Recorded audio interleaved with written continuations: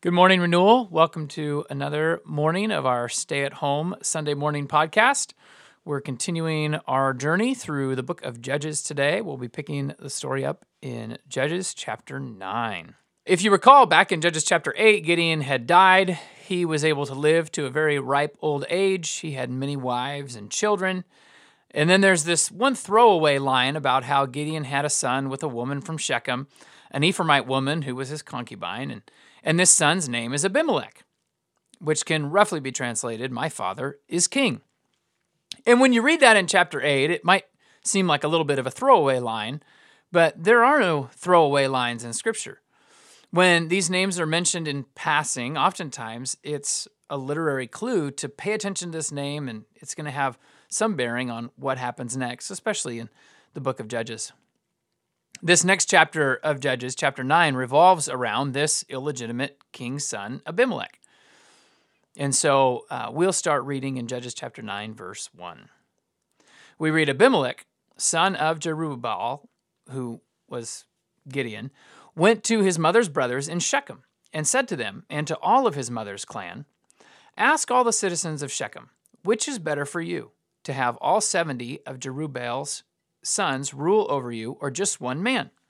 Remember, I am your flesh and blood." So if you recall in last week's story, part of the story, Gideon, who's Jerubbaal, had refused to be made king.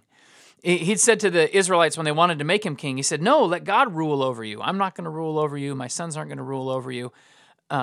And that was his claim. But then it would seem that Israel was pretty determined to see him as their ruler in one sense or another, at least in the tradition of the Judges. And then on his passing, it would seem that his sons were sort of set to rule over Israel. His 70 sons were set to rule in some way or another. And so this man Abimelech is capitalizing on the rivalry between his mother's tribe, Ephraim, and his father's tribe, Manasseh. We talked about that a few weeks ago. He's capitalizing on just that kind of rivalry that's going on in Israel, where these different tribes are sort of vying for position to be the one in charge. And so he says to these men of this village, "Wouldn't you rather have me ruling over you than those dirtbags from the tribe of Manasseh?" And so he says this to his mother's brothers. And in verse 3, the brothers repeated it to all the citizens of Shechem. And so they were inclined to follow Abimelech, because they said, "He's related to us." So they gave Abimelech 70 shekels of silver from the temple of Baal Berith, and Abimelech used that to hire reckless scoundrels who became his followers.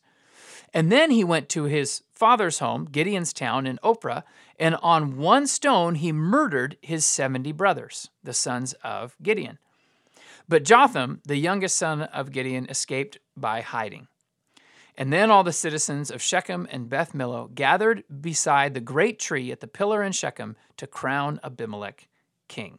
So there's obviously a lot happening here, but Abimelech goes to Gideon's hometown, kills all of his sons, and then ends up being crowned king, since there's no one to compete with him for heir to the throne. And this is all happening with the citizens of Shechem in the city of Shechem, and there's a few things that you should know about this place. The city of Shechem is the place where in Genesis chapter 12, it's the same geographical place where Abraham met God. It was near Shechem that God promised his descendants, Abraham's descendants, the land of Canaan. And Abraham built an altar near Shechem under this great tree. Then a number of chapters later, in Genesis 33, the next generation of Abraham's family, Jacob, who was Abraham's grandson, settles back in Canaan, and he buys land on the outskirts of Shechem. And in that place, Jacob sets up an altar to God, and he names that place, "Mighty is the God of Israel." And it's as if he's saying, "My God promised this land to my father and my father's father, and here I am dwelling in it. Look, God is mighty. He can do what he has promised to do." So Shechem has some real ties to the patriarchs and when they lived in Canaan. But as you continue to move on through Israel's history, in the book of Deuteronomy, Moses commands that after entering the promised land, Israel is supposed to be gathered before two mountains. The whole nation should be gathered to two mountains when they enter the promised land, Mount Gerizim and Mount Ebal, which Shechem is sitting right between the two mountains. And then Moses commanded that there would be blessings and curses linked to these two mountains in Israel, that Gerizim would be the mountain linked to blessings, and Ebal would be the mountain linked to curses, and that the nation was to be gathered there, and these things, the law was to be read, and blessings and curses were to be proclaimed over the nation of Israel. And so in Joshua chapter 8, this actually ends up happening. According to Moses' command, Joshua gathers the nation there, and these blessings and curses are read, and a covenant between Israel and God is renewed. And so in the same place that God made a covenant with Abraham, the same place that Jacob acknowledged God's covenant, here is the nation of Israel now gathered, renewing their covenant with God. And then at the end of Joshua's life, he gathers the nation of Israel another time at Shechem to renew their covenant yet another time. This is his famous choose this day who you will serve. And the nation saying to Joshua, we're going to serve God. Far be it from us to ever forsake him. We're going to serve him. He's our God. And so Joshua sets up a large stone under an oak tree again at Shechem. And one of the things you notice when you read this passage from the end of the book of Joshua is that Joshua doesn't really seem convinced by Israel's claims of loyalty to God. He's like, you say you're going to serve God, but we'll see. And so he sets up this large stone and he says, this rock is going to be a witness between you and God, lest you deal falsely with God. And so he leaves the rock there. He leaves the book of the law there next to a sanctuary. This was a very sacred place where the nation of Israel would meet with God and where that covenant was remembered and lived out. So Shechem represents the place where God meets his people. It represents the place where God makes covenant with his people. And it represents the place where God's people covenant with him that, God, you are going to be our leader. And here, hopefully, you're thinking of Gideon's words, that you don't need a king to rule over you. The Lord will rule over you. So in this important place where all of these things happen between God and Israel, where Israel's meant to renew covenants with God, where they're meant to dedicate themselves to follow him, here we are now in Judges chapter 9, and in that place, they're setting up their own king. Right next to this rock pillar that maybe is the same one that Joshua set up, or a monument in the place of the one that Joshua set up. Right next to the tree that, who knows, maybe it's the same tree that Abraham sat under. We don't know. But anyhow, they're here, and instead of making a covenant with God or renewing their covenant with God, they're setting up a rival covenant. They're setting up their own kingdom, choosing their own leader. Instead of going along with the things that their leaders had set up before them, between them and God, today they're choosing to serve themselves instead of serving the Lord. Today they're choosing, instead of being ruled by God, they're choosing to be ruled by their own leader. And I'm sure especially for the people from Shechem, these Ephraimites, they're thinking, man, God keeps choosing these misfits to lead us, like Gideon, who's from the other tribe. We want a leader who's like us. We want one who's from our family. We want one who understands the unique needs and preferences of our city. We want to choose our own king. And convinced that Israel is better off with a Shechemite ruling than whoever it might be that God has in mind for next in line. So this is what they've done in this sacred place. And sure, Abimelech has murdered all of his half-brothers, and sure, he's surrounded himself with scoundrels and worthless men, but let's not forget, he's a Shechemite, he's one of us, he's got to be better than one of those sons of Manasseh. So in this sacred place where Israel and God would make covenant together, Israel breaks that covenant. And I was, just searching my mind for a comparable picture of what this would be like. And I think in many ways, this would sort of be like starting an affair in the place where you took your wedding vows. And beyond that, remember, the rock is there to witness between God and Israel, lest they not be faithful to the vows. It would be like starting an affair in the church where you gave your wedding vows and in the presence of the witnesses who watched you sign your marriage certificate. I mean, this is brazen treachery in the highest degree. This is betrayal. This is terrible. Gideon's youngest son, Jotham, who's mentioned, survives. He seems to be clued into what's going on here. And so he hears about what they're doing with Abimelech, and he stands up on Mount Gerizim, which is supposed to be the mountain of blessing. And he tells this short parable about an opportunistic thorn bush that would be ruler over all the trees. And he rebukes Israel for their lack of loyalty and gratitude to Gideon and Gideon's family. And then he proclaims a curse over them. He says, if in all of this you've indeed been acting without good faith toward Gideon, he says, then may fire come from Abimelech and consume you. And may fire come from you and consume Abimelech. And not only has this place of covenant with God been changed, but this mountain of blessing becomes a mountain of curses.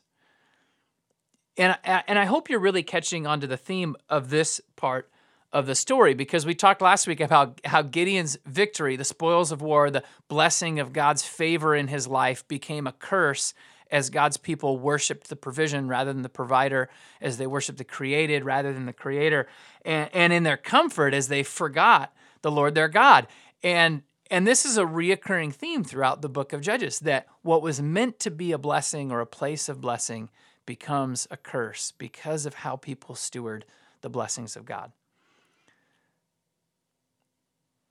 And so in verse 22, after this king has ruled over Israel for 3 years, we begin to see this curse manifest in their lives. We read in verse 23 that God stirred up animosity between Abimelech and the citizens of Shechem, so they acted treacherously against Abimelech.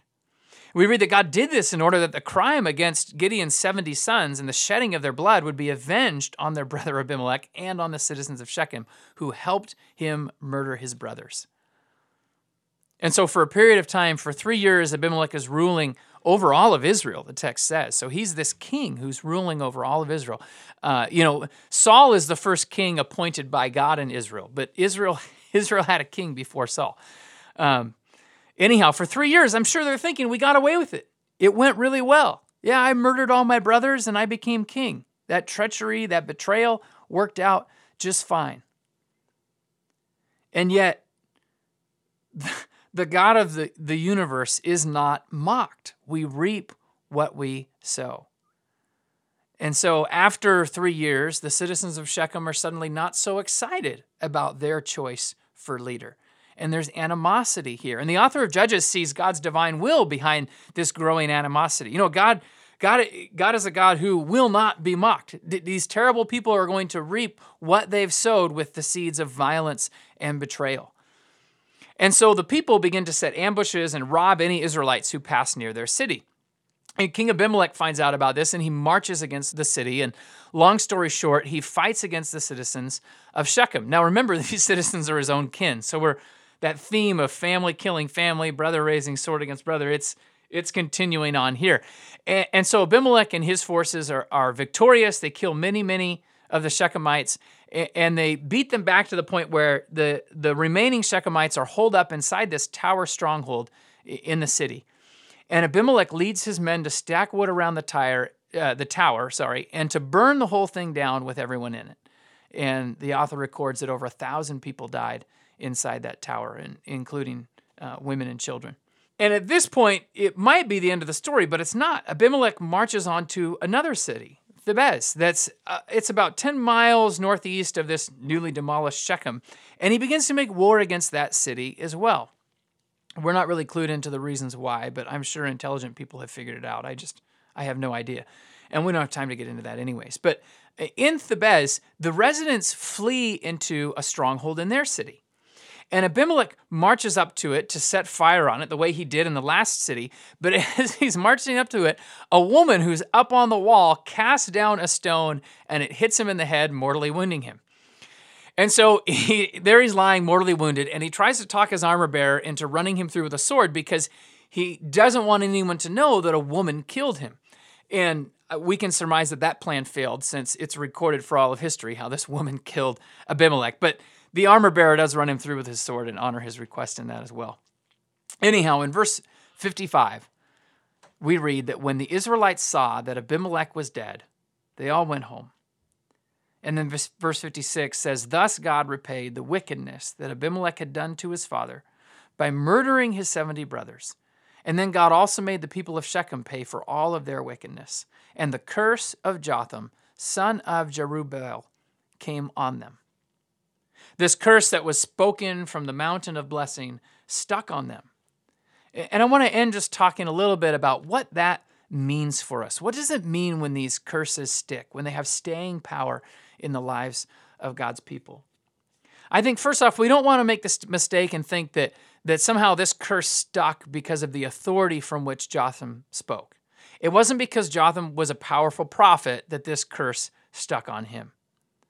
And I don't think we want to think that the curse stuck because Mount Gerizim was a holy place and that the people of God had violated covenant in a holy place. That's not why curses stick either. In fact, in the day when they met there and with Joshua and the covenant was read and the blessings and curses were proclaimed, all of those things were conditional on one thing: whether or not the people of God would be faithful to God. And so I think these curses stuck, not because Jotham was a powerful prophet or because Mount Gerizim was a holy place, but it stuck because all of the involved parties, Abimelech, the people of Shechem, the people of Israel, all of the involved parties persisted in the wickedness of their ways for years, for 3 years. And at any point during those 3 years, they could have returned to the Lord. They could have repented. They could have asked for mercy, and I believe that they would have found that. But part of the reason that we are looking at these stories and studying these books is because we're in a season where we're inviting the Holy Spirit to search our own hearts. We do not want to persist another day in any wickedness that we may be walking in. And so we ask the question, is there any wickedness inside of us? Holy Spirit, come and search our hearts. Are there any blessings in our lives that are in danger of becoming curses? Is there some kind of repayment that is being stored up for all of the wickedness that we have done to others? And if there is, Lord, show us the error in our ways. Let us not persist in our evil a single day more, but bring us back to you. Proverbs 26 tells us that a curse without cause does not come to rest. A curse that does not have a cause does not stick. And so my prayer in this season is that our repentance would result in any curses having no staying power in our lives. That we would be people who would be sensitive to the Holy Spirit. We would turn from our wicked ways, and wherever there may be curses that have been proclaimed over us or destinies of death and tragedy that we are headed towards, that through repentance they would not have the staying power in our lives. They would not come to rest, but we would be set free from them by the power of God as we seek to live God's way in our lives. And so I just want to encourage you this week to seek to live God's way, to not fall into temptation, to not fall into old habits, to not persist in any wickedness, but to allow the Holy Spirit to bring your mind to those things and to flee from them and walk in the grace of God. Let's pray. Heavenly Father, we just thank you that you continue to preserve these stories for us that we might learn from them. We thank you that you are gracious and faithful even when your people are not. And we thank you that that even these stories that have tragic endings, we know that at the end of things, Jesus gets to rewrite the ending for humanity. And so we thank you that there is a destiny of life and salvation and reconciliation for those who are in Jesus. And so we want to be found in you today, and we want to be walking with you this week. In Jesus' name, amen.